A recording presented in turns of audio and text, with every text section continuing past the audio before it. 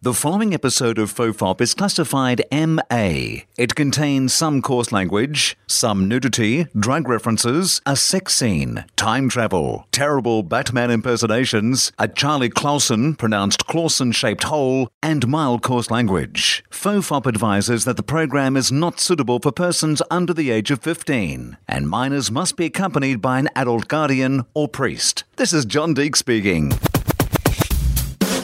Everyone relax. This is FOFOP.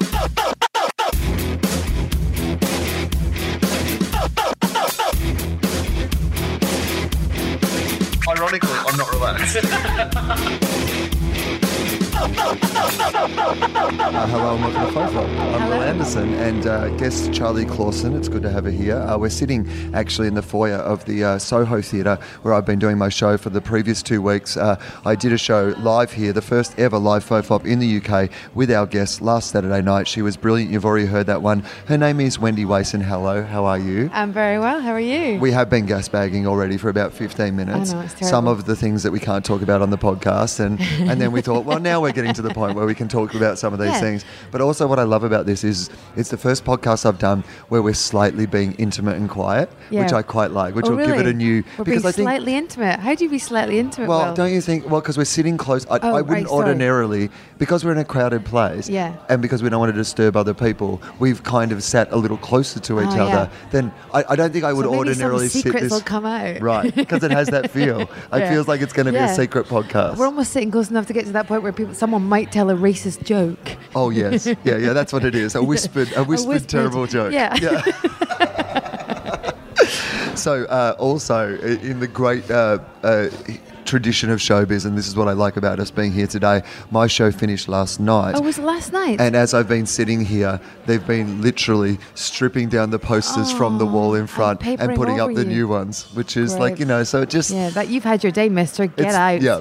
It's the real done. It's the real thing they normally do the day after you leave, and I've come in and seen them getting rid of all my stuff, and it's like, oh, you didn't care about me at all. I seemed so special for 2 weeks, but now I'm just manager gone. Know your name today? Yeah, see ya. Yeah. Whatever, loser. Get out of here. Don't let the door hit your ass on the way out. Oh, well, you know. I wonder if my artist pass discount still worked. No, I didn't try to use it today. No. Your history There'll be an this alarm. time will. They'll be like, why is he still here? They won't be able to place your name. I bet they've got a list of photographs with names beside it so everyone can welcome you with their name on it, and then as soon as you're gone, you're replaced. I don't even know if that's true. I'm just feeding off your insecurity. No, but I feel like that is true. Okay. I mean, they have to have a lot of people come through. I can't expect them to remember the names of everybody who does. In fact, they probably don't need the thing. They've got the poster with your face on it. Right, so it's probably unnecessary to have an extra photo as well. Like, oh, everyone remembers my name with your 6-foot poster behind their head. With your name on the poster. Oh, yeah, that'd be why. Yeah. I wonder why they make my name so big in the Soho Theatre poster so the staff know who you are, loser. Puts the pronunciation underneath. Thank you very much, by the way, for doing the live episode last Saturday night. Yeah, for you and Felicity, I believe it was fun. Revealing. Now, so it did get a little revealing, but that's what I like about this podcast. No, never apologise for being revealing. I like it best when it becomes revealing. Did you feel that it got too revealing, or did you? I discussed how many orgasms I have on stage. Yeah. I've never done that before in my life. Never spoken about it publicly? No. Tell me this. Okay, well, now that we're onto that topic already, early in the thing. Small talk. Were you a person as a younger person? Like, and I don't need to know. Like, but 42. When you were like a teenager and you were taught about sex, were you taught from the perspective that of a woman's pleasure? Like, was that a different era, or is like there was no pleasure involved in my sex education. There was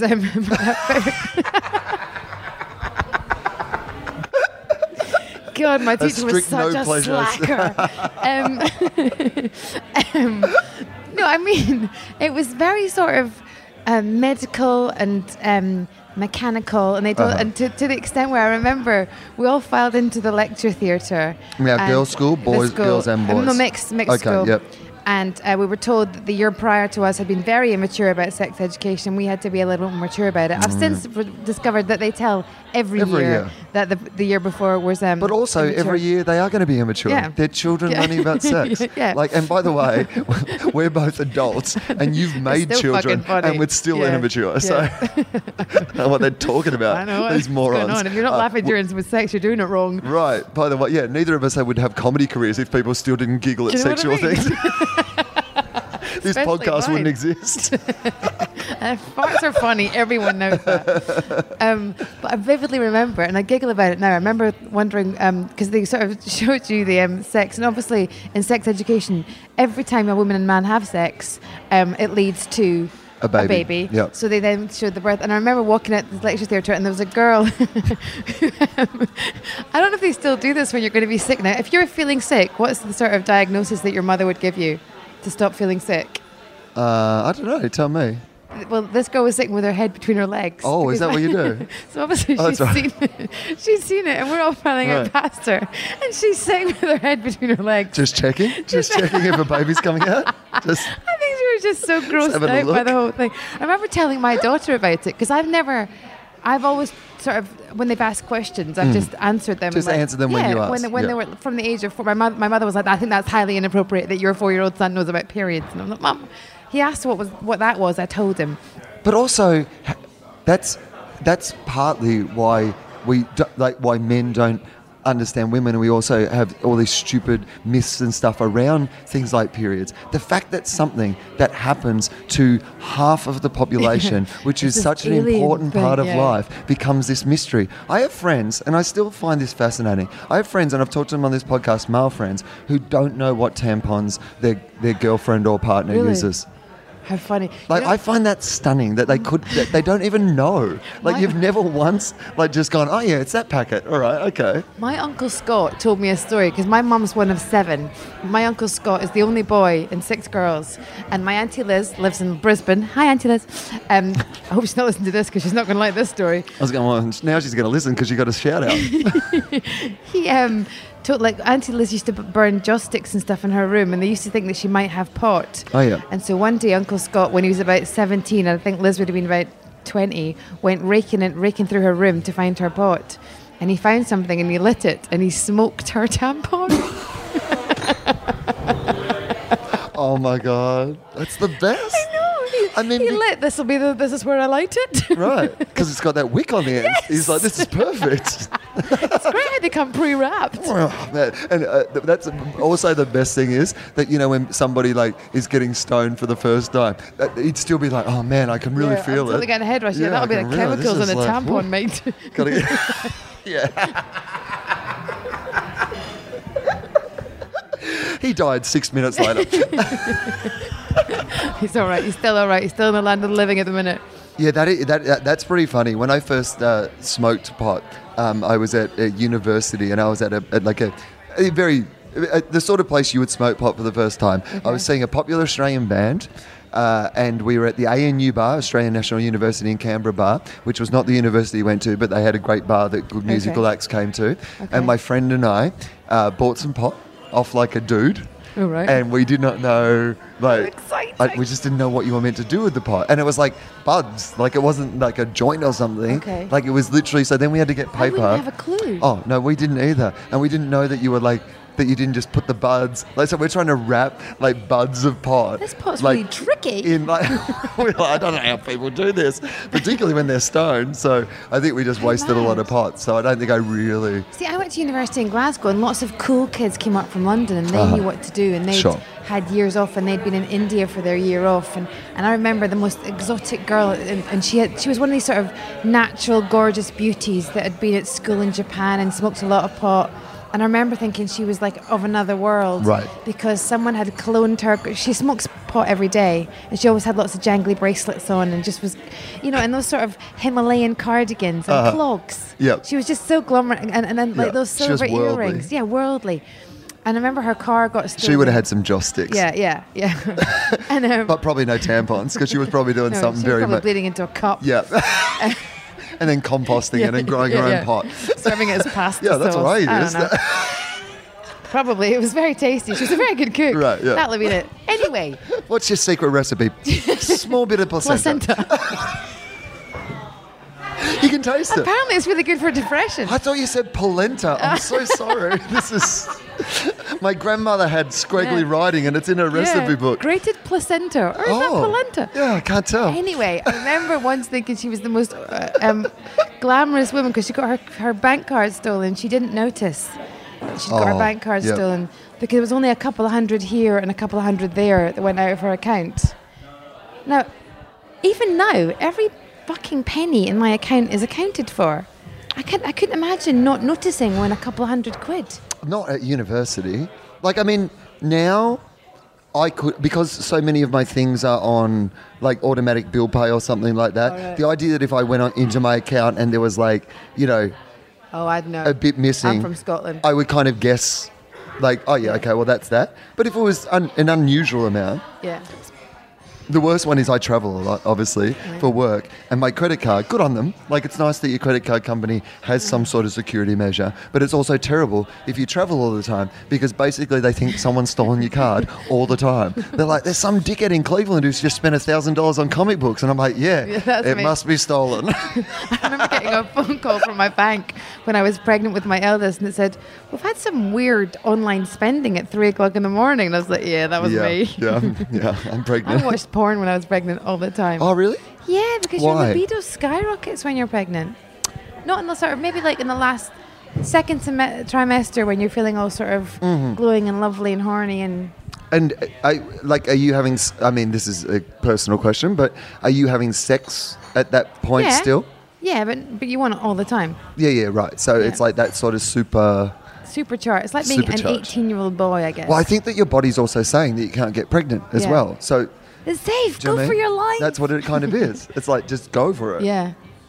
Well, that's the other thing about, husbands are like, oh, get off me. But that's the other thing about the period you're talking about. Why, if we educate 4-year-old boys not to be freaked out about the idea of like somebody having their period, then people will be less freaked out about that when it comes to sex and stuff. Yeah. I mean, I remember my mum, because I grew up on a farm. Okay. So sex ed, when you grow up on a farm, you just must know from the get-go. From the get-go. Yeah. And it's always presented as very naturally. So even when my mum told me, like when she was giving me like advice about being like a teenager, it was like, you know, she would tell me like, you know, if a girl's on her period, in some ways that's the best time to have sex because she's not going to get pregnant. And I was like, Mum, this is some real practical advice you're giving me. Mum, it looks like Silence of the Lambs. I mean, she said, you know, keep your eyes up here.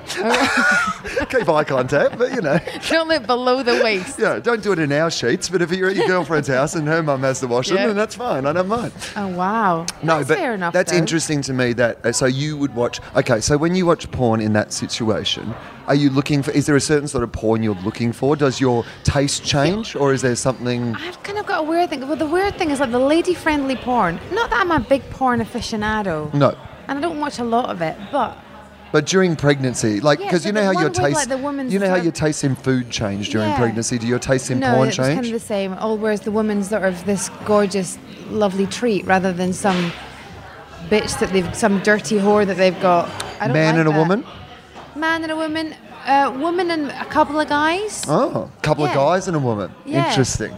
Not like, I don't like watching women just being tossed around as playthings. I like it when the woman's the center of attention. Point. Yeah. I don't know where I get that idea No, from. you're like, I'd like a guy and a spare. Yeah. In case he, you know. I like a spare organ kicking about just in case. Exactly. He can go and get us a cup of tea. Yeah. While this guy's looking after me. Smooth out the sheets. Now, you want 3 guys. Now, one's going to get the kids off to school. Yeah. My God, can another one put up shelves? Yeah. That's amazing. That's your idea of a gangbang. Oh my God. 2 guys in the bedroom and 8 doing odd jobs around the house. Amazing. That is my dream. When people talk about fantasy sex, that's the fantasy sex I'm talking about. Yeah. I'm looking for a guy who's into nailing things to the wall. Yeah. That's not even funny. Lucy Porter, you know Lucy Porter? Of course, brilliant stand-up comedian. Great stand-up comic. And when I met my let's call him my current husband, he came like Max, my middle boy, had put a football through the window, And Stephen came round and he said, I got quoted like 250 quid to fix a pane of glass. And I said, that's so much money. He was like, don't worry, I'll get you a pane of glass for 20 quid, I'll fix it. So he fixed the window. He fixed the glass, he did it, he reglazed the window. And I told Lucy Porter about this and Lucy went, oh my God, he can reglaze windows, that is so fucking hot. Right. That's the hottest thing ever. Once you've got children, a guy that can do DIY. Mate, I understand it. Like people who listen to this podcast are so sick of me telling this story. It's my one time I've ever done something like that, and it's not even that impressive. But last year I bought. So we've got like in the backyard. There's like a swimming pool and like a deck. Like right. So I needed a barbecue that would be good for like entertaining. So I decided I'm going to buy like a really nice barbecue. So I've gone down to the barbecue shop and we were having like a party a couple of days later. Okay. And it was quite a fancy, new barbecue that has these like, it has the same cooking technology that they have in like kebab shops and stuff. And so like when like juice from stuff falls down onto it, you get that delightful smell and it's really quite fancy. It's all this like self-cleaning glass and stuff. It was a bit expensive, but it was a really, like I was like, well, I'm going to have it for 10 years. And this is what I want. Yeah, right? I get that. So they said, look, it's a bit complex to put together. We can send a guy around next week to do it for you. But we were like, oh, well, we really want it for this party on the weekend. And he said, well, you can do it yourself. Like, I mean, it's just, there's a series of instructions, but you'll need like, a screwdriver and a few other things that don't come with it. It's not just one of those, you need an Allen key jobs. Like, you have to do some stuff. Not an IKEA barbecue. And I put it together and... it took me about 3 hours. I'm sure it probably should take 45 minutes, but it took me 3 hours. Like, don't ever hand a stoner a screwdriver. That is, like, you don't want me to do brain surgery. The amount of times I was like, I would like have to concentrate to like get it in. But all right, mate. Well, I mean, is this the story about the barbecue? It's or something else? I mean, this is a lot smaller than what I'm normally dealing with.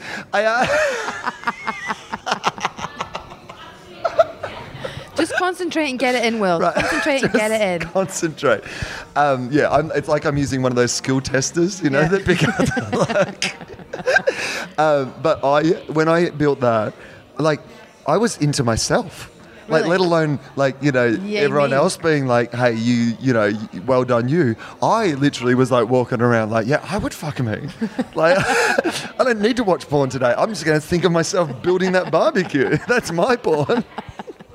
And people know this is true because I've told this story more than the 3 hours it took me to actually make that barbecue. Wow. So if you add that together, it's probably a 15-hour barbecue, is it? Man, it's the best. I hope it hasn't fallen apart while I'm away. No. What, a barbecue with glass on it? Yeah. So, basically the burners like are covered in glass down here, and so that burns through the glass, and then all the stuff like falls down onto the hot glass, and so you get the smells of everything just like, wow. I mean, it is a really great barbecue. It sounds like a really good barbecue. Also, it helps me cheat because I have not eaten meat for 15 years, but I love the smell of meat. Oh, really? Oh, yeah. I'm never one of those. Like, I still, when I smell a barbecue or like people cooking bacon or any of those sort of things, so I get all the I'll cook meat for other people on the barbecue, but I cook my so I get the smell and the flavour. Do you feel healthier now that you don't eat meat than you did when you did eat meat? Yeah, miles. I mean, here's the thing, like, I don't know if it's for everybody, like, because I don't, obviously,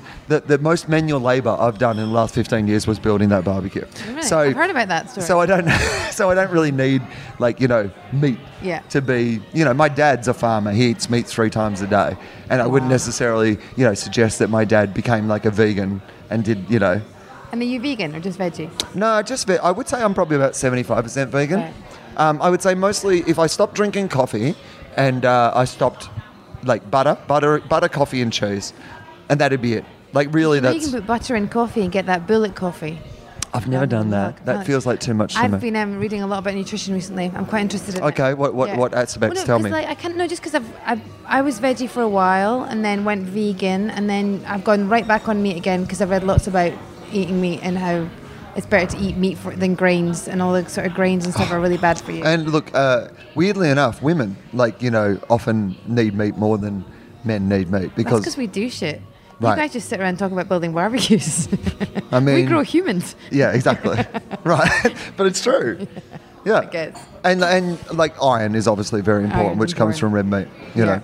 But yeah, for me, like, I mean, when I'm in LA, I would say I pretty much eat vegan. It's really easy to eat vegan in LA. Right. I miss LA. I do miss LA.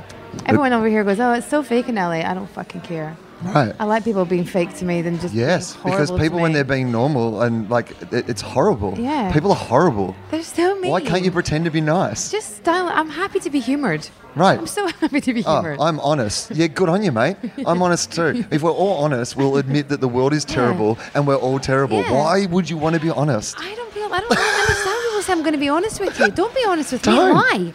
Lie to me. Maybe be honest to somebody that I You don't trust who like. can then kind of pass it on in a nicer way if I need to know about it. But don't be honest to my face. My husband the other day there, I said, do I look, we're going out, and I said, do I look okay? And he went, yes, you look amazing. I went, thanks. He went, but you shouldn't really ask me, because I always think you look amazing. You should ask someone you don't like. And I was like, oh. Well, that Which is very compliment lasted lovely. about 30 seconds. No, but what he's saying is lovely. Yeah. But I didn't need the follow-up. right, so but no, well, it depends on what you were looking for from the initial inquiry, because there's two schools of thought, right? You've got to be honest about what you were looking for when you say to him, "Do I look nice?" Are you looking for your husband to tell you that you look nice, Yes. or are you looking for an objective opinion on whether? What do you reckon, Will?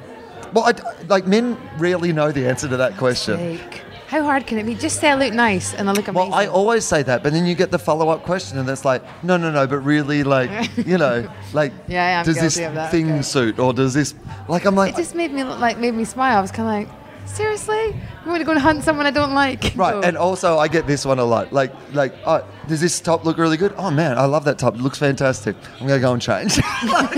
All right, well, I know, but if I'm you not even over-egg the sure. I'm pudding- not even sure what You can't over-egg the pudding, because then it sounds like you're taking the piss. No, but- Well, that top, I love it. I've never loved that top more. Well, I don't do you. that. My husband does that. Yeah, it's amazing. You look amazing. That's the nicest thing I've ever seen you in. Oh right, well he's going Okay. too far there. Yeah. No, I It's a understand fine that. line between compliments and humiliation. It's funny, isn't it, though, that like often when you just go, oh, I think I think your hair looks great like that, or I love how that is, and the other person's like, well, clearly you don't then. Yeah. And I'm like, I'm not really sure how I'm meant to express this, because what I was saying was I really do. I get it. We're tricky, I mean, well, that's what keeps it interesting, It I does. guess. So nutrition when it comes to children, how do you? That's an interesting one to me, because if I was going to have kids, and this is an interesting one. I'm very happy to be veggie or vegan. Like, I would say I'm like, because I transitioned into it too. I was like vegetarian, or like, fish and hypocrite, or whatever you want to call it. I ate fish for a while first, and then I went to full veggie, and now I would say that I'm almost like, vegan, Yeah. But if I had kids, I don't know if I would be like one of those people who, I don't know how, what you'd like, what your kids I feel eat. like I want my kids eat pretty much anything, but I kind of feel like I'm on a mission to create healthy junk food. They like the taste of junk food. Of course. So this morning for breakfast, they had a dessert which was chia seeds soaked in coconut water with honey and grapes and blueberries, all blended up, and a little Okay. spoonful of cocoa powder. Right, so that sounds healthy. Really healthy, but Yeah. it tastes like chocolate pudding. Right. So they wolfed it down. And you kind of go, ha, suckers. No tricked you cereals, bastards. no dairy, no Yeah. gluten. Fuck you. In your faces. Yeah, Yeah. I love if that's how you ended it. Yeah. Just like, Loser. yeah, I tricked you. I'm better than Fucking you. eat something I'm that's an dairy adult. free Yeah. for breakfast. So yeah, I do that. They don't. There's 2 days a week they don't get bread, I try and steer them away from sugar. They only have sweets on a Friday. So my sister's kids, because her eldest has trouble with, and I don't want to get too personal with his Yeah. but he has some concentration issues, Yeah. and one of the things they identified was sugar. Sugar's So they so bad. decided that it's hard to just take one kid off sugar, Yeah. so they've taken them all off, Yeah. and they don't really seem They to don't miss it. They notice. all seem to seem like I think- and they've all still got plenty of energy. Of course they do, but I think in a few, maybe in 10 years' time, they say it takes 17 years for scientific theory to pass down to general medicine. Oh, is that right? 17 They years. say 17 years for scientists to make a discovery and then for it to become common knowledge. Right. Because That's why I'm always scared about things like laser eye corrective surgery and shit like that. I'm like, in Botox, 17 I fuck with years. that, yeah, that's right. Yeah, I'm going to cow poison in my head. Okay. You do it first and then I'll see how you get on. Yeah. It's true though. Too much. I think we're disturbing that lady. Oh, she sat here after you know. Okay. So that's all right. Buyer beware. I used to work here, mate. But yeah. 24 hours ago, I worked here. I used to be someone. My face on that poster. I'm pretty sure you can still see the outline of where I used to be. She probably was doing a show here 3 weeks ago. Yeah. Oh, Tim Key's here.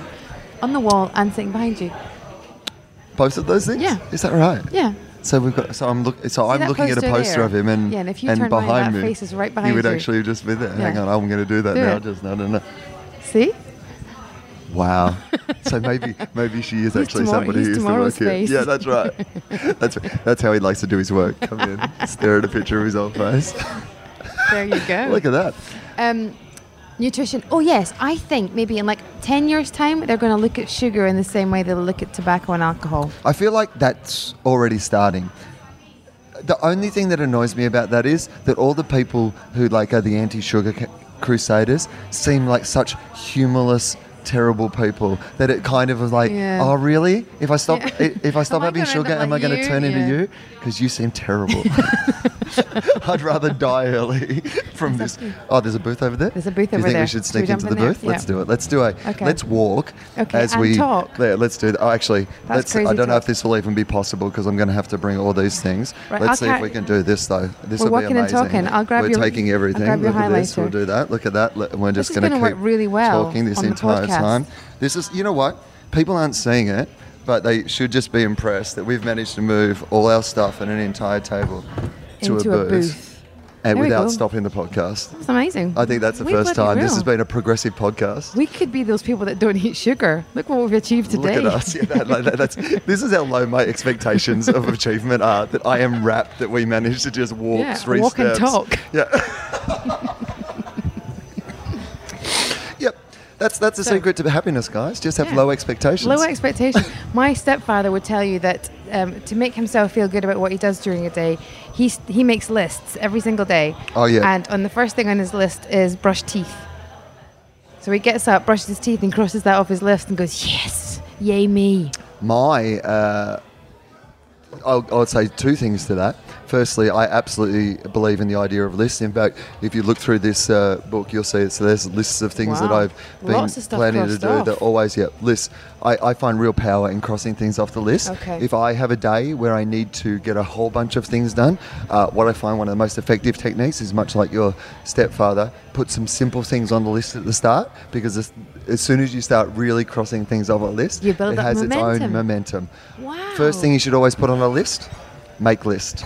As soon as you've finished making your list, cross that one off and you've already started your day. Okay. I would put brush teeth on at least 2 or 3 times on that list, because I will brush my teeth 2 or 3 times a day. Okay. So I'm just going to they're going to be separate entries in that list. You brush your teeth 2 or 3 times a day? Yeah. Well, once in the morning and once at night. And probably, I would say, if I'm doing a show or whatever, I tend to do as well. So if I'm working, I would say at least kind of 3 times a day. Okay. Plus, when I'm at home, I smoke pot, and if I was going to kiss somebody, I would brush my teeth before I kiss them. Yeah. Does pot make your mouth smell bad? Well, it's like tobacco. I'll smoke it with tobacco, so it's get clammy. I don't think I'd get much done. I think I'm really susceptible to things like booze and to pot and to if I have 1 glass of wine, I want 20. So I tend to just go out in the lash and then not drink for a few weeks. Yeah, I'm a real. I'm a consistent rather than a binger. Big, yeah. So it would not be unusual for me when I'm doing a festival or whatever to have 5, or 6 drinks a night for a month, but never more than 5 or 6 drinks. Oh, really? Yeah. So and same with pot, same with all those things. But also my alcohol and pot use is so tied into work, and being productive, that I rarely kind of do it to necessarily relax. I kind of find the other day though that, because I had 3 gigs one night last Monday, and I was I'd booked to see a friend, and then gigs came up, so I met a friend in between gigs and had a glass of wine, and I felt like I was rocking the world because I was combining a social life with my work. Right. But it did mean that all the great bon mot that I came out with in my last gig, I don't have a fucking clue what I said. I know the audience enjoyed it, but I don't remember what I was chatting about. That's why you got to record it. No, I didn't do that. I was pissed. That was very funny, but I've got no idea how to do that. I came up with a really good bit in my last show last night, which is always great fun, but also just disappoints you because it was really only a bit that could have worked here. Okay. And like I've just done 2 weeks of shows, no. and on the last night you come up with this like great bit that makes it all work better. And all I had was like now regret for the 13 other shows that I did not use that bit in. That's funny. Somebody was telling me about I think it's called the dilemma of choice, which is a modern day thing. And that strikes me the same thing, where in the olden days, maybe it's the dilemma of choice, don't quote me on that, you have to Google it. No, we just like to say things confidently on this podcast. Okay, well, it's this new thing called the dilemma of choice, which is only prevalent in the last 5-10 years or so. Because there is too much choice. Because there's too much choice. So in the past, we'd worry about making a decision, whereas now you make the decision, and then you worry about whether you've made the right decision after you've made the decision. Absolutely, because there are so many options. It's not the road less travelled. There's 15 roads less travelled. They've done studies on it in supermarkets and stuff like that about how, there's almost too many types of tea. And what happens is, instead of people feeling happy about the fact that they have heaps of choice, they will tend to buy less because they're worried that they'll make the wrong choice. That's me. I feel overwhelmed. I feel overwhelmed by choice. If I go into a restaurant and they've got a massive big long menu, I'm like, oh God, just give me the special. I'm not very good at decisions. I think it's also the fact with... even human relationships. In the old days, like they say our brains are only wired to kind of really have 150 people that we know, and now because of Facebook and the internet and our capacity to know more people, we kind of haven't adjusted our monkey brains to be able to deal with that. It? Have you seen Her? The movie Her. Yeah. Yeah. Yes. When the operating system gets more and more and more, and he's like, "How many relationships are you in right now?" Right. Because the brain, her brain's expanding so quickly, whereas of course ours is just limited to monkey brain. And that's the thing that I think that we so rarely discuss is that while technology moves at such a rapid rate, we do so little work on our capacity to adapt to the technology. And I kind of think it's damaging as well, because this face-to-face that we're having, I think human contact, we forget how important human contact is. I mean, the irony of that, though, is at the same time wouldn't necessarily be having this specific interaction if it were not for technology. Yeah. I mean, and there wouldn't be people out there, tens of thousands of people who will listen to this, in some capacity, maybe where they're alone, maybe they were feeling lonely. That's some of the letters I get, and this keeps them company. That's amazing. And fulfills that. So it comes with pluses and minuses. My main problem with it is that we spend so little time discussing that. We spend so little time, at school or at university or just as people going, what is the effect that this is having on us? How are we coping with this? How are we changing, Well, there was research published last week about how the importance of making small talk with someone you don't know. Oh. Just trying to make just a brief hello, oh, it's cold, isn't it? Or whatever. It boosts your what is endorphins? It's an endorphin booster, because your brain has to because you're in a situation that you wouldn't normally be in, and you don't know what they're going to say. And I don't know what you're going. Do you know what I mean? The other person's going to say. Whereas if it's my mum, I know I'm going to phone her up. She's going to go, "Hi, I've got a headache today." I know what the conversation's going to be. Whereas with a stranger, it's exciting and it's different. Even if it's for 30 seconds, it's an interaction with a human that you wouldn't normally have. It's interesting. I made a friend. You made a friend? Not really. You'll hear this story in a minute, but I think it goes into what you were saying. I have a theory, and I talk about it in my show, that I sold The Big Issue once. Do you know The Big Issue? Yes, I do know The Big Issue. It started here in London, and it's for homeless people to help themselves get back on their feet. And when I first moved to London, it was all Scottish people selling it, so I was like, hang on a minute. Did they all move down to the Big Smoke expecting the good times? No, they all moved down to sell The Big Issue. Yeah. It was the homeless dream in Scotland. That's what The Big Issue is. Yeah. They were like, you know what? In London, they have this magazine called The Big Issue. Yeah, all right, we're moving. You can sell it. You don't need a house. Right. And it's a really good thing. And when it first came out in Australia, I actually used to do some writing for it. And then some years later, they were doing where they paired a seller with a person from the media or whatever. It's kind of to A, I guess, give that person from the media some insight into what it was like, and B, kind of, I guess, attract some attention and take some photos and that sort of thing. So I, for 2 hours, sold with a guy in the financial district in the heart of Sydney. Oh, wow. And I've, at the end of that, never been more disappointed in my fellow man. Oh, why? It made me hate, in particular, bankers and rich people, because the thing that I did not think I would notice I mean, I understood that not everyone would want to buy a copy of The Big Issue. Yeah. But the thing that I still to this day can remember is feeling invisible. People avoid the fact that you exist. And we were being kind of loud and in our things and trying to, it's like they prefer to imagine a world where you don't exist. And these people were rich people, people who were probably on their way to spend $1,000 on their lunch, who couldn't, spend $3 on A Big Issue. But not only couldn't spend it, couldn't just smile or acknowledge or whatever. Now, here in the centre of London, there's obviously a lot of homelessness. Yeah. I pledged from that day forward that no matter what happened, I would acknowledge every homeless person I saw. And even if it was even just me going, oh, there's a homeless person, look at their situation. Like, if they're sleeping on the street or if they're young or if they're old or whatever. Just in my brain, even if you don't have time to stop, even if you don't have time to do anything, even if you feel it might be dangerous or something just to do connect. something, just go, okay. And what I'd normally try to do is really, if I'm going to give them some money or something, don't just drop it. Like, make eye contact. Say hello or say good luck or just say sometimes, have you got somewhere to stay or whatever. Now, people will be like, well, they're just going to spend that money on, you know what? Well, maybe they are, but who cares? What shocks me about that, because I feel very strongly about that and about talking to people who are homeless or who are in a situation that you don't know what led them to that situation. You don't know what happened. My mother used to say they're but for the grace of God, because you never know what decision leads to that situation. The truth is that most people who are living on the street are in a worse situation than you, regardless. Yeah. Even if your life is, even if you are a professional beggar, right? Yeah. Which is that's the thing that they've all got their own houses. Yeah. If your life is literally that you have to sit on a shitty street and beg for okay, here's £1. Right. Yeah, fair play. Yeah. But what's a shocker? Sorry, mate. I'm just here because I'm sending the kids to private school, so I just. Really, is that what he's doing? Belinda wants a pony, so I just have to do a couple of extra hours pretending I have one arm.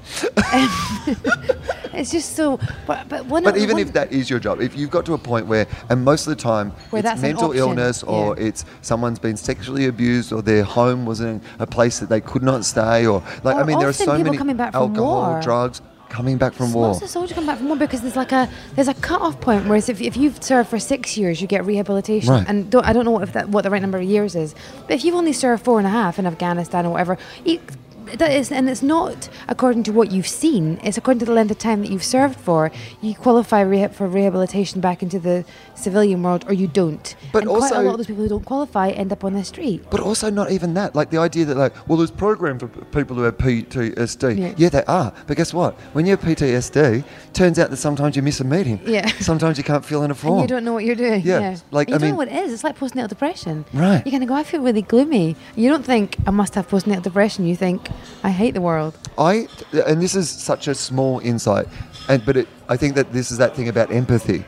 I had hideous jet lag this week and it made me feel ill, but here's what it also made me feel. I'm not a person who probably for 20 years has ever seriously thought about killing myself. And the other night when I was so tired and so grumpy and so upset, I literally had a minute, just a second, but with a thought came into my mind of you could just kill yourself and this would I'm not that person at all. But that thought, whose voice was that in? Yeah, it was your voice, which was weird. That's and then I looked up and you were whispering at it. Hang on. I know a way to end it. No, but you know what I mean? But imagine if you have that thought all the time. Yeah. A thought you can't. The other day, here's a better example than that. I nearly walked straight through two people who were on their phones to teach them a lesson in public the other day. Yeah. And that's not the person I am. But they were wandering slowly on their phone, being rude. And I thought, fuck it, I'm just going to walk straight through them and smash them to teach them a lesson. Teach them a lesson? Yeah. Wow. I'm Look at you. an Avenger. Social police. Or I'm the Punisher. Mind you, on the way to You've been Anderson. Yeah. Just move on. Consider yourself Anderson. On the way to do your I love my job and love what I do, and I had really nice time doing FOFOP the other night. But on the way to the gig, because I'd done a gig prior to that and I was coming to you, or no, anyway, whatever. I'd been at the cinema. I'd been at the cinema. But on the way to you, one of my ambitions, because obviously I work Thursday, Friday, Saturday nights, and I love the idea of booking a table at 8 o'clock on a Friday with a girlfriend and us going and getting a bottle of wine. And so, it sounds like the most normal thing in the world. But for those of us in the entertainment industry, it's it's nirvana. It's something you can aim. A night off and sharing with a girlfriend is just really exciting. And I was walking to your show, and there was 2 girls sitting at a restaurant just along the road there, and they had half a bottle of rosé on the table and full glasses of wine. And I was like, oh, girls. And then I looked at them, and they were on their fucking phones. And I had the moment of wanting to pick up the table and go, what are you doing? What are you doing? You've got this beautiful thing, and you're both on the fucking phone. Yeah. So so imagine you've been to war. Imagine you've seen things that you've, and then you come back, and you find yourself in so I always try to stop. But again, like I said, not every situation is a situation where you want to have a chat to this person. But it turned out that there was this guy who was quite regularly outside the apartment I was staying in here, and we became quite friendly. I would often just drop in my change as I went by. His name was Ian. He was kind of I would say he was kind of maybe early 50s, and a real friendly, nice guy. But he had somewhere to stay at night, like we talked about that. But he was living on the streets, and we actually ended up kind of having this half friendship, during the time that I was here, and it is nice to kind of have those. There's a guy in our Waitrose that we chat to, but a homeless guy who stands outside our Waitrose, and the kids just chat away to him, and I kind of encourage my kids to speak to people like that. Obviously, I'm not asking my kids to go up to any random person on the street, but when I'm there and it's right. But we were coming out of the Tube in Holloway Road in North London, and the kids walked past this guy, and he said, any spare change? And I said, oh, I'm sorry, actually, I don't have any. And my son turned to me, and here's one of the weird things about being a parent. You can guide your children and try and explain things to them and help them, but sooner or later, they come into contact with other people who don't have the same belief system as you. And Max turned to me and said, yeah, he'll probably just spend it on drugs anyway. And sorry, I can't even. I was speechless and shocked and upset with him, and just went into one. And he was so, I'm sorry, mummy, I'm sorry, mummy, I'm sorry, mummy. But I just thought, it's so quickly that one person can get into your child's brain, and Right, and also, you know what? If that's where you're drawing your line, then don't buy a ticket to my fucking show either. Because guess what? I'm probably going to spend that money on drugs. Well, to be fair, I'm not buying a ticket to Will Anderson's show. I feel like he's going to spend that money on drugs anyway. I do worry. I'm not buying that Rolling Stones album. I believe that Keith Richards might going to spend that money on drugs. Oh my God, that reminds me of I meant to tell this is a podcast story for you. Beautiful. So I met a mum at the school gate when I lived in Hastings, and she said, would you like to come to my brother and my sister and brother-in-law's place in Ireland for the Easter holidays? This was about 5 or 6, no, it must have been about 10 years ago. Anyway, so we go to her sister and brother-in-law's place in Ireland for the holidays, and it's Ronnie Wood's house from the Rolling Stones. Really? Yeah. And I didn't. I'm not. You don't really say that to people. So who is your brother-in-law? You don't say that. You kind of go, oh, cool. Okay. A trip to Ireland. We're in. Sure. So we were in this house, and now is the house in town, or is it in it's in the countryside? It's a big old countryside and a country house, and there's a sort of grass square in the middle, and there's stables around the outside, and the stables have been converted into an artist studio because apparently he paints. Who knew? Right. And a bar. And when Ronnie's not drinking, and they're the Rolling Stones, so they're like wild horses, not stabled horses. Good Rolling Joe joke. And then one of the big stables blocks is converted into a swimming pool and a jacuzzi and everything. It was cool, and there's quad bikes everywhere. So I had the time of my life. Right. But one night, and there was loads of booze, and we're all drinking and blah blah blah. Sure. And someone brought this thing called SingStar. Do you know SingStar? Is it like a karaoke thing? It's a karaoke game. Cool. So I'm singing this song. I see a red door and I was like, I don't know this song. Yep. And everyone went, you don't know this song. This song, you know what this song. I was like, this a... Yeah, I'm standing in a Rolling Stones house claiming I've got no idea. Right, Painted Black is. Right. Just like my husband's like, oh my God, I'm so embarrassed. I mean, that's kind of nice though. That must be refreshing.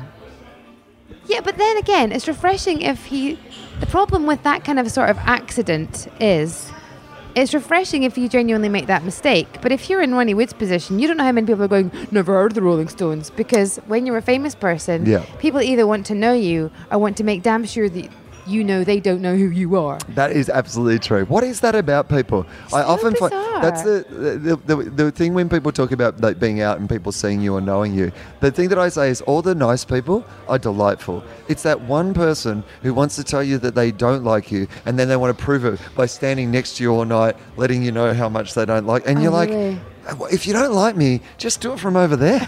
It's fine. I was in Belfast. Mate, there's heaps. I can give you some other names where some people don't like me. You guys can join a club. Just don't get me involved. You don't need so me. Bizarre. We were talking about that today. Hate me on your own time. But then if you seek someone out to tell them you don't like them, you're a fan. Madonna tweeted about that recently. Oh, really? And it was a really good... She goes, if you spend all your time knowing everything about somebody to tell them how much you don't like that person, guess what? You're a fan of that person. I love her. Yeah. I love her. I was in Belfast on Wednesday, and because that's the glamorous girl I am, and I'm standing in a bar. And when I was in Glasgow, I used to I was at university in Glasgow and hung out with lots of bands. This is totally name dropping. I'm loving it. So I'm in Glasgow, and I used to hang out with bands before when I left became famous. Okay, sure. So I'm in a bar in Belfast, and in walks Gary Lightbody from Snow Patrol. Mm-hmm. And I was speaking to somebody from the BBC who obviously thought I was an old fuddy-duddy married mother of three. Sure. And Gary Didn't know Lightbody you used to be a bit of rock and roll. Do you know what I mean? Yeah. Yes, I can drink. And Gary Lightbody walks in and goes, Wendy! Instantly cool. Yeah. I was instantly cool. And I was like, can I get you a drink, Gary? And he was like, no, let me get you ladies a drink. It was fucking awesome. I was the coolest woman on the planet. Let me spend some of that Grey's Anatomy money. Grey's Anatomy. Does he write music for Grey's Anatomy? Do you know that the Snow Patrol had that whatever that song so was? Now I'm one the of big those one, people. you know? If you stay here. That one. That was like, it was in Grey's Anatomy. And became like number one. That was, it was like when Grey's Anatomy. Did you know, by the way, that Grey's Anatomy is still a TV show that it gets made? No. They've been making it for the last 7 years. Initially, when somebody told me about Grey's Anatomy, I thought it was grey matter, and I thought, is this a brain thing? And someone's like, no, it's a show. Yeah, it's like it was a doctor romance thing that I thought went off air 3 years ago, but they've just kept making it. Is that the one George Clooney was in? No, that's ER. Oh, sorry. ER. I always think of that joke. Sorry. I always think of that joke. You know how it got its name? By someone saying, "Doctor, can you pass me the scissors?" ER. Probably a joke that only works in gag. Probably a joke that only works in Scotland, isn't it? Yeah, ER. Like it doesn't really translate that joke. It makes me laugh, and that counts as far as I'm concerned. So yeah, that was my Dad, good joke, but it won't travel, mate. I know, but you know, I love dad gags. I do love dad gags. Yeah. Do you do your kids think you're funny, or do they think you're embarrassing? I think I'm embarrassing. Well, I was trying to come up with jokes with my daughter that will sort of, because we're doing science revision, and we're talking about, what were we doing? Oh yeah, she was learning the periodic table of elements, and we're doing oxygen and magnesium, and I was like, Bella, have you heard? Oxygen and magnesium are going out with each other. OMG! She was like, Mummy, stop it. Stop it. I think that's a good joke. That's a great joke. Yeah. Apparently not if you're 13. Not for... not edgy enough for her. No. She's like, screw you, Mum. I'm going to watch Jim Jeffries. Yeah. Completely. He's got some really interesting takes on religion, Mum. Yeah, Mum. All right. None of your stupid periodic table of element jokes. Yeah. Don't be coming at me with your clever humour, Mum. I'm not interested. I don't want to know. Yeah. Nerd. Well, you know what she said the other week there? Okay. It's so funny. It's going to be material at some point. You heard it here first. She wanted a day off school. I told you this. The other night? About the Malablah stuff. Tell me again. Oh, yeah, this was the... Okay, so Yeah. but run through this again, because we, like, in the context we were talking about the other night, let's talk about it again, because I think it's a nice... Tell the story. Right. So she wanted a day off school. Mm-hmm. I said, you have to go to school. Throughout the world, women are fighting for the right to go to school. They really want to go to school. You need to go to school. It's the law that you go to school. And I got quite ranty about it. And she went, can I just stop you there? Is this about Malablah? And I said, well, as a matter of fact, it is about Malablah. Yeah. And she went, I am sick of Malablah. And I was kind of, baby, she got shot in the head by the Taliban for trying to go to school. And she was like, well, maybe if she hadn't blogged about it so much, they wouldn't know where she was. So grim. That's some victim blaming on Malala. Yeah. I mean, but that's the tall poppy syndrome. Even Malala's getting it. Do you know, but I mean, she should be a hero to all, Malala. To all. Right? You know, she's the youngest winner of the Nobel Peace Prize ever. But if you're a 13-year-old girl and you want a day off school, Malala's the devil. Ah, yes, because Malala is your mum's go-to. Do you know what I mean? Yeah. In the same way that when I didn't eat my dinner, Ethiopian kids were like, this kid's starving in Ethiopia. I remember saying to my mother... She's the modern-day Malala. Yeah. Right. I remember my mum saying, there's kids in Ethiopia that would love to have your dinner, and me going, name one. Yeah. Malala. They were called Malala as well. It's always been Malala. The face of Malala. That's it. Yeah, that is... It's funny. You never thought about that about Malala, that she's become to at least... Because everybody hates someone. Well, that's the thing, yeah. And so, like, even someone like Malala. So that's why you should never feel bad about, like, negative feedback on the internet. Because even Malala's getting it. Even Malala's getting it. Poor Malala. She also said, I can't believe anyway, her dad's making her do it, so how feminist is that? And I was like, okay. And then you straddle that line between going, my kids are really well informed, and she's obviously researched this. Yeah, she's got some information about Malala. At the same time, I don't know. Malala's like haters gonna hate. Yeah. I'm just gonna shake it up. That is fascinating though, isn't it? Like, but that is the thing that you've always got to kind of remember, that, like, of course, like, everybody views things through their own personal prism and context, right? And we were talking about this the other night, that everyone thinks they're a good person. Everyone thinks you think you're a good person on the inside. I think that mostly, yeah, you're right. People do. Everyone even though can people justify acknowledge their behavior. Yes. That's so even true. if you're like a serial killer, you're like, yeah, but you can always explain away. It's the line from Batman Begins that comes up a lot on this podcast. I probably quote Batman more than any other thing on this podcast. But there's a scene where Bruce Wayne's talking about, he's still the person that he used to be. And Katie Holmes' character, who was later played by Maggie Gyllenhaal in the second movie, but she says, Rachel, her name was, and she says, it's not who you are inside, it's what you do that defines you. And it's a good way to look at the world, because a lot of the time we think of, like, we are this person inside, but if all your behaviour is doing something else, and here's the other thing, you're not the same person to everybody, because everybody's seen you. Like, so I would say most of the time, like, I am like a pretty nice or generous person, but there will be people who've only ever seen me like being grumpy because that's the time they see me. Like, for example, if you're a person who, say, I'm not this person. I'm getting that, yeah. But say you're a person that is grumpy in the morning before you get your coffee. So the person you get your coffee from every morning thinks you're a prick. Right? But the rest of the day, everybody else thinks you're great. I'm sure there must be people who don't like me based on that, Will. I know it's hard to imagine. I mean, it is hard to imagine. But, write into the podcast. Yeah, copy me into that tweet, because I love that. Yeah, copy in Malala as well. Just so that don't. Oh, my God. No, don't do that. And also, don't copy any negative, like, feedback to the person. No, people don't need to know that. We don't need to know that. No. And here's the other thing. Like, I mean, that's why... Don't be a dick. Just don't be a dick. Could you not be a dick? Yeah.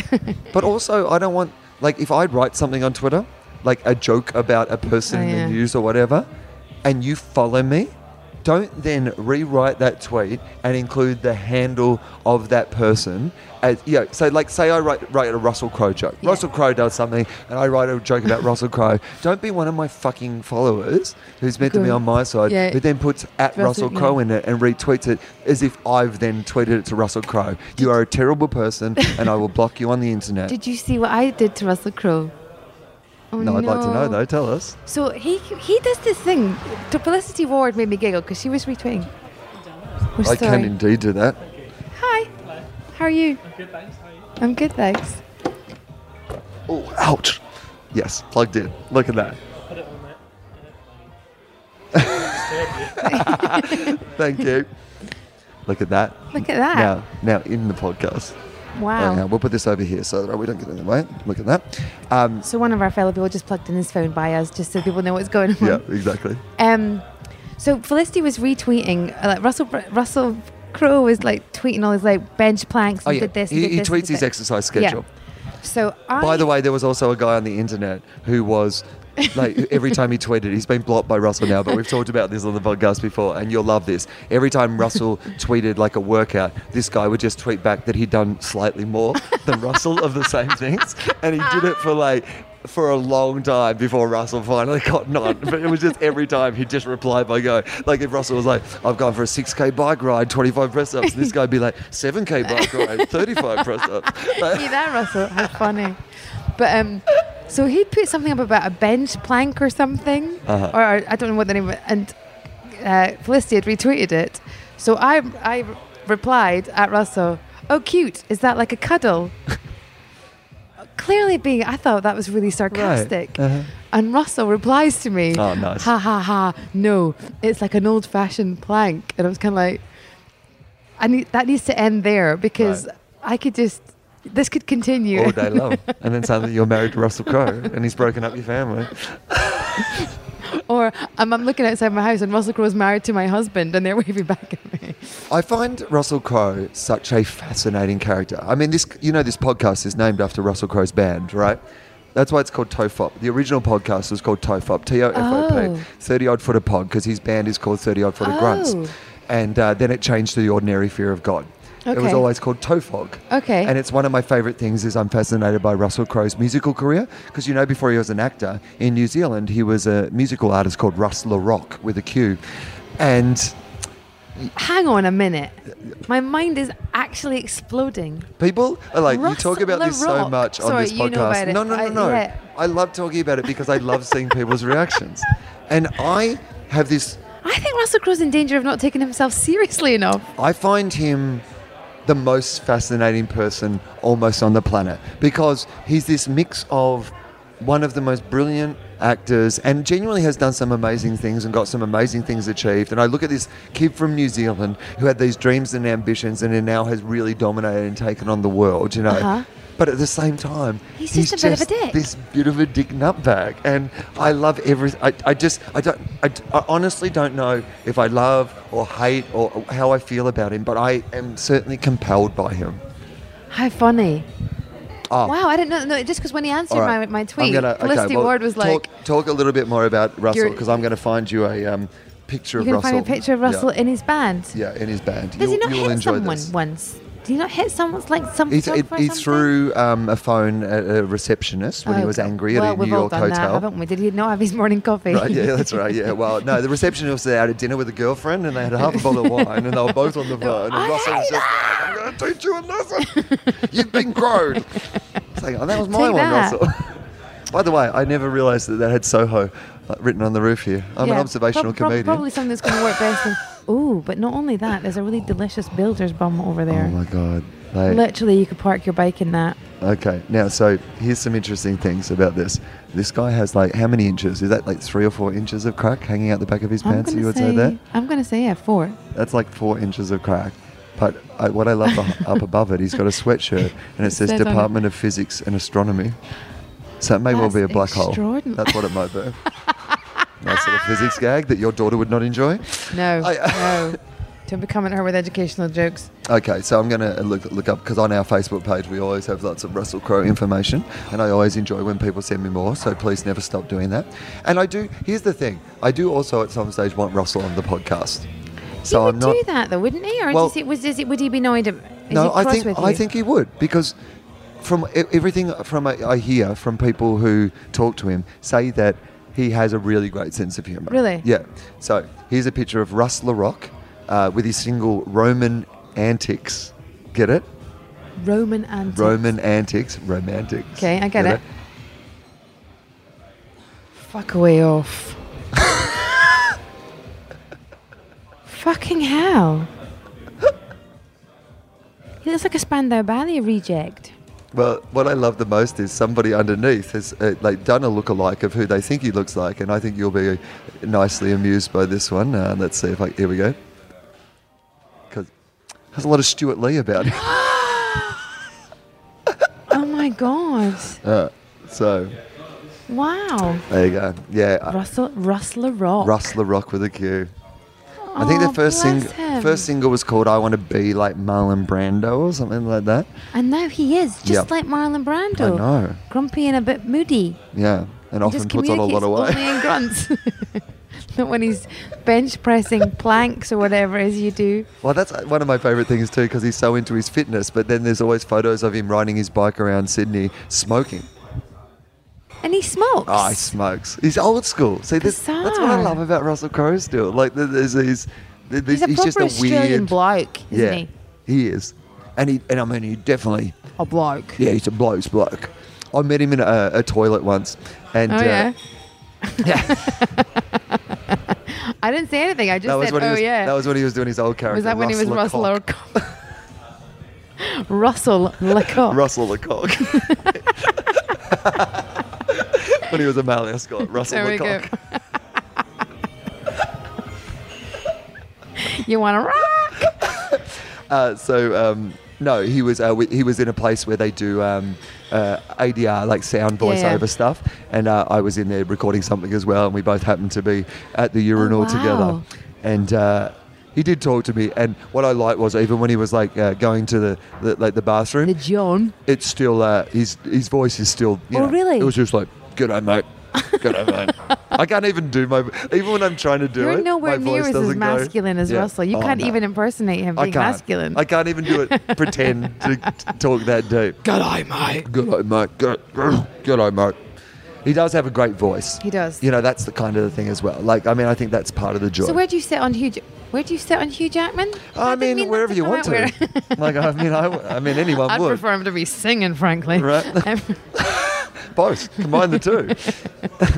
They call it the sit and sing. Oh my God. I mean, Hugh Jackman I love as well. I mean, Hugh Jackman's Hugh Jackman's almost like the anti-Russell Crowe. Like, he's like, if you're going to have the good and evil. Man. Okay, so yin and yang. He's the clean cut, superhuman. Like, if you wanted to look at he's the sort of, I don't know, he's Superman. And Russell Crowe is Batman. I guess. Okay. So there's a darkness within Russell. Yeah, there's definitely a darkness in Russell. And Hugh won't smoke because he's a singer. Oh, no, he wouldn't smoke. No, Hugh's a professional. Hugh, he's so charming. Always charming. Always hilarious. Can sing, can dance, can act a little. Not a brilliant actor. And that's the sort of thing. Like, he's the more everything's never a problem. He nearly had his eye out when Oprah came to Australia because he abseiled from the top of the Opera House and nearly killed himself. But Russell wouldn't do that. Russell would be like, fuck that. He'd come down smoking. With a can of beer in his hand. And then demand that he did one of his new songs. Kick someone in the face on the way down. Love it. Take that, Oprah. A friend of mine was at a school that Hugh Jackman taught at. Uh-huh.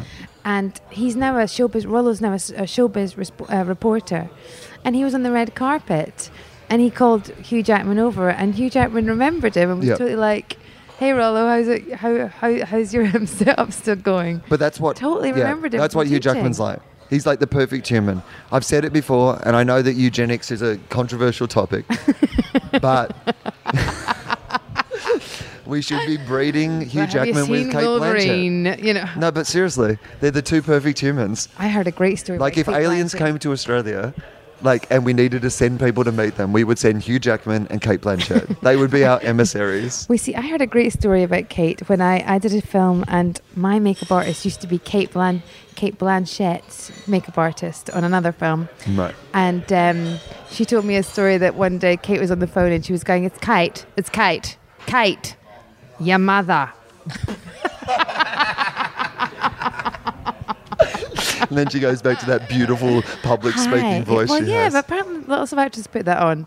Renée Zellweger speaks like me. Well, she's the best of all of them, though, Kate Blanchett, because she's very smart as well. But the other thing about both of those guys is they both have partners that people would not traditionally think are attractive enough to be with them, which I also enjoy. Really? Both of them. Mind you, I saw that. People judge Hugh Jackman more. Because I saw Hugh Jackman's, because I don't know if you've seen Kate. I don't know if you've seen why? Kate Blanchett's husband, though. Well, he's a really gifted writer, Andrew. But he looks like Doctor Who.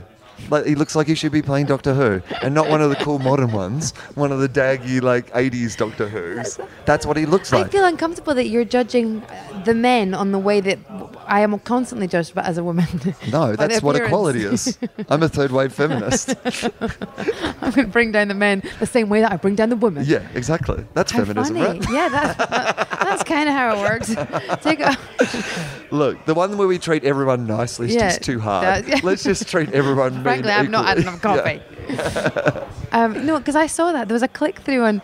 Occasionally you see things, and I'm always thing so vile. I'll be reading stuff because I do a topical show that I read online newspapers for, and occasionally there's like things down the side where you can't believe the stories that someone's come together, like BuzzFeed stories. And one of them was 12 celebrities that married ugly people. Oh, yes.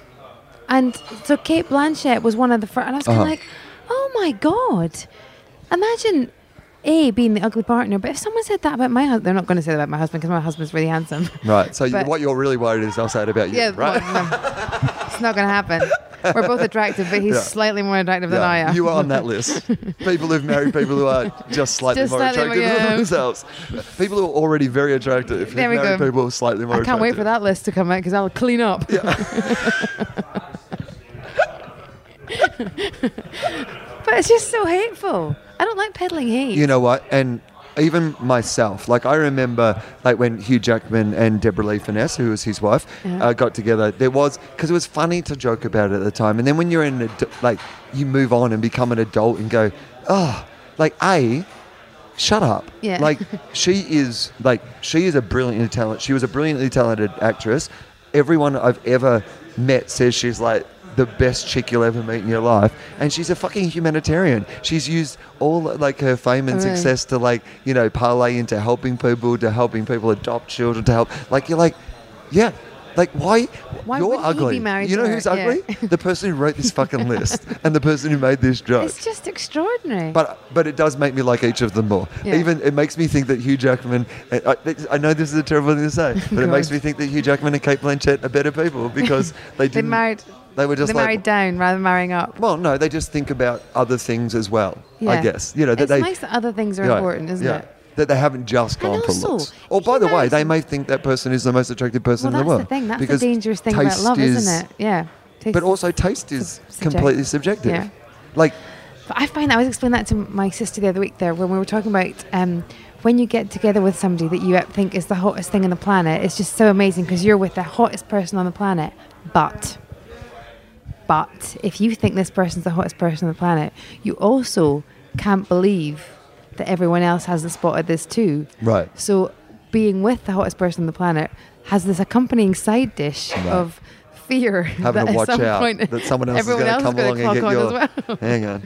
Yeah. Yeah. So if everyone sees how tasty this meal is that I have, they might want some of this. Literally, the lioness. It's like when you find a really good restaurant and you're like, I want this to be successful enough that it keeps going. But I don't want people to. I don't want to have to line up here on a Sunday. You know what I mean? Like, I was shocked when I walked the dog in the park. I walked the dog, come rain or shine, and in the park. See, when I see all these people in the park when it's sunny day, I'm like, fucking fair weather park users. Yeah, right. Get out my park. This is my park. Yeah, I'm here when it's. I was here in the hard times, man. Yeah. Don't just. I let the park before it got famous. Yeah. Before the good weather. Mate, I was here when it was wet and muddy. Where were you? Yeah. Where were you then? Exactly. Right? Yeah. But that's true. Like, I mean, you don't. And I do think that is. You do have. One of the things that probably drives people apart is that kind of insecurity. Yeah. When you find someone that you think's fantastic, and then you're like, well, I mean, how could they even think that I'm amazing? Yeah. Or vice versa, though. The people who think they're perfect and judge all their partner's flaws and never like hold up a fucking mirror to themselves Exactly. and go, hey, by the way, dickhead, maybe you should just be very grateful that somebody wants to hang out with you. I say that all the time to my husband. Yeah. Oh, you remind him, Do you know how lucky you are? I'm looking pretty hot today. Yeah, I know you're slightly more attractive than me, but only slightly. Yeah, but my brain more than makes up for that. Right. Yeah, I'm bringing brains to the table. Yeah. Yeah, what do you got in that regard? Yeah, looks are going to fade, mate. Yeah. And after a while, a body is just a body. Yeah. What I'm saying, Tiger, is it's the hare and the tortoise, and you're the hare in this analogy. HARE, yeah? Right, yeah. Oh, look, you had to think about that, Will, didn't you? I just had to work out which was the two. Yeah. All right, that's probably a podcast, right? Is that a podcast? Cool. Yeah, it feels like one. Okay, so tell me this. Where can Yes. people, because it always takes us 10 minutes to finish, Okay. what do people need to know about Wendy Wason these days? Where can they listen to you? Where can they find you? Where You can listen they... to me on Radio Ulster, The Blame Game, which is quite interesting. It's a Northern Irish show, which I've been doing. And it's sort of topical news from Northern Ireland. Some of the stuff that's going on in Northern Ireland So tell is me how extraordinary. people find that. You find that on digital radio. So what's the radio station called BBC Radio Ulster. though? Okay, and how do I spell Ulster? ULSTER. Okay, beautiful. And also, you can find me on Twitter, Wendy_Wason. We're all underscores. We're all Is there an underscores. original Wendy Wason? Have we spoken about this before? Yeah, she's a realtor in San Francisco and not so happy with me. I think she gets loads of tweets that are like, I don't mind. If you don't like me, my name is Wendy Wason. Yeah. If you do like me, it's Wendy_Wason. She's going to get a whole lot of tweets about Malablah that she doesn't I have understand. a special account for all the hate tweets. Anything about Mike Tyson, you send to that one. Tell me, I want to know more about this show. What's the show? What's the radio It's a topical show? news show. It's called The Blame Game. And it's how about- does it work? Basically, it's a panel of people, and you talk about who is to blame for different things in the news. Who's to blame for marches through Northern Ireland, or in Northern Ireland, how the Republic of Ireland had a vote recently for same-sex marriage, and it went through. Yes. The whole country agreed with same-sex marriage. Yes. In Ireland, Northern- a place where you can't get an abortion still. the Republic of Ireland. Yep. In Northern Ireland, which is part of the United Kingdom, it's still part of the United Kingdom, they had the same vote, but they had it behind closed doors. And it was only the In a closet? Did they have it in a Yeah, they had closet? it in a closet, weirdly. And it was only the people that are in power that were got to vote. And they voted 47 to 42 against. So, yeah, they're not in favour of Yeah, but the people same-sex behind marriage. closed doors. They're not in favour either. It's interesting because in Australia, this is hopefully, I feel like we're getting to the point where it's, I mean, I'm laughing because when I think of Australia, I think of your Prime Minister. well, one of the more interesting things about Tony Abbott, our Prime Minister, is that his sister's gay. Shut up! Yeah. His sister's a lesbian. And I just don't understand how you as a human being sit down at Christmas dinner and, and your sister's like, Reconcile, hey, yeah. what did you get me for Christmas this year, Tony? Is it equal rights to you in the eyes of the law? Oh, no, an ironing board again. Thank you. Oh, my God. I mean, how do you do that? How do you explain that? How can you have someone in your own family that you do not think should have the same Hitler was rights half in the Jewish, eyes of the wasn't he? law as you do? It's extraordinary. Or maybe he's just doing it because he hates his sister. Yeah. Yeah. She was really mean to me when I was growing That's up. taken sibling rivalry to a whole new level. But I think the weight in Australia now is getting to the point where, and I think Ireland really was the trigger. Like it was that thing of going, geez, if Ireland is legalising same-sex marriage, then Australia is really starting to feel very, The very pinch. regressive. Yeah. When it comes to being a progressive country. Like Australia used to be a country that was very proud of being progressive. I think first or second place in the world to give women the vote. We've always been pretty Yeah. progressive. We were we were one of the major campaigners against apartheid in South Africa, and now we live in a country that is 10 years behind South Africa on marriage equality.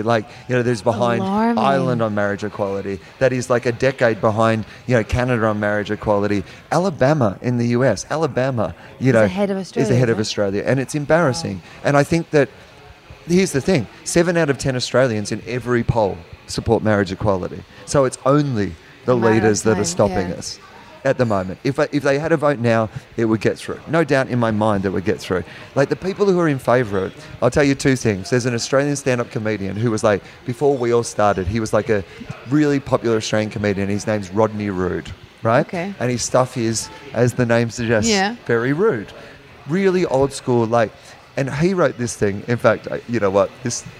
You will enjoy this. Okay. So imagine,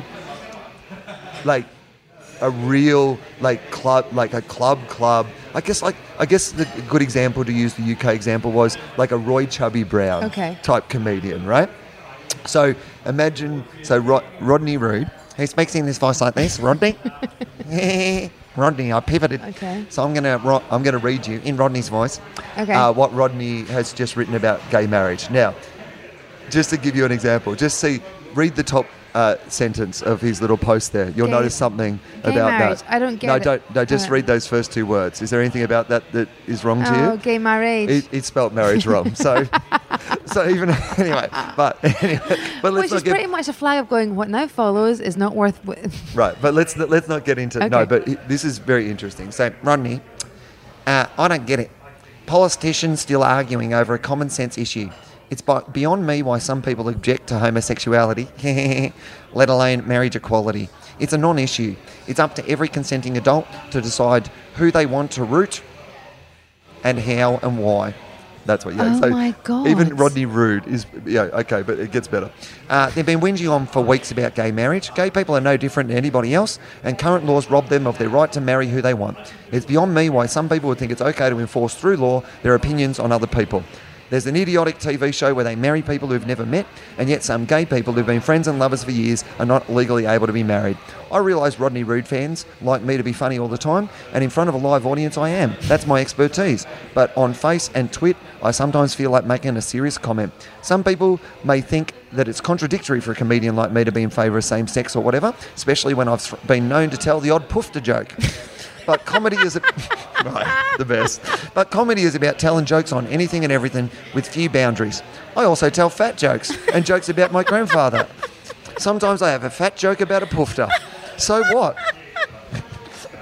I have a great joke about a pygmy who has feet like a duck, but it's for the live show. My gay fans like this one. Rodney Rude. Now, if Rodney Rude is on the favour of marriage equality, then I think that everybody should be, You're right. In the words of Wow. Rodney Rude. I mean, Wow. I've even got a joke about a fat poofter. Pick me with duck feet. If you are less progressive than Rodney Rude, you've really got to have a look at where you are in the world. I love it. Well, that's brilliant. I'm glad I got to read that out. Wendy Wason, it's always an absolute pleasure to have you on the podcast. Thank you very much for having me. I should mention, I've just finished in London, so you can't come and see the show here, but if you want to see it in Los Angeles, California, I'm doing it at July the 11th at the Nerd Melt Theatre in LA, and then I'm doing it at the Montreal Just for Laughs Festival. I'm there all week doing shows, but on the 26th, which is the Saturday night, I will be doing Free Will, which is my hour show. I would love if people in Montreal came out and saw that. We had such a good crowd there for Will Illuminati last year, and it'd be nice to, if we could sell it out again, you know, hopefully next time I might be able to come and do a few more shows there. So please come and support that. That would be brilliant. And the last leg of my Australian tour, I'm doing the show in Sydney at the Enmore Theatre, and I'm doing the show in Perth at the PCEC. They are both on sale. Justin Hamilton doing support. I'll also be doing a week in Madison, Wisconsin at Comedy on State, and that's in July. So check my website, willanderson.com.au, for all those details. There is a poster from our live show here in the UK, FOFOP. That is available. The T-shirt and the poster are both available. So buy those. That'd be cool, and support the podcast. Wendy, it's been a pleasure. Thank you. Thank you.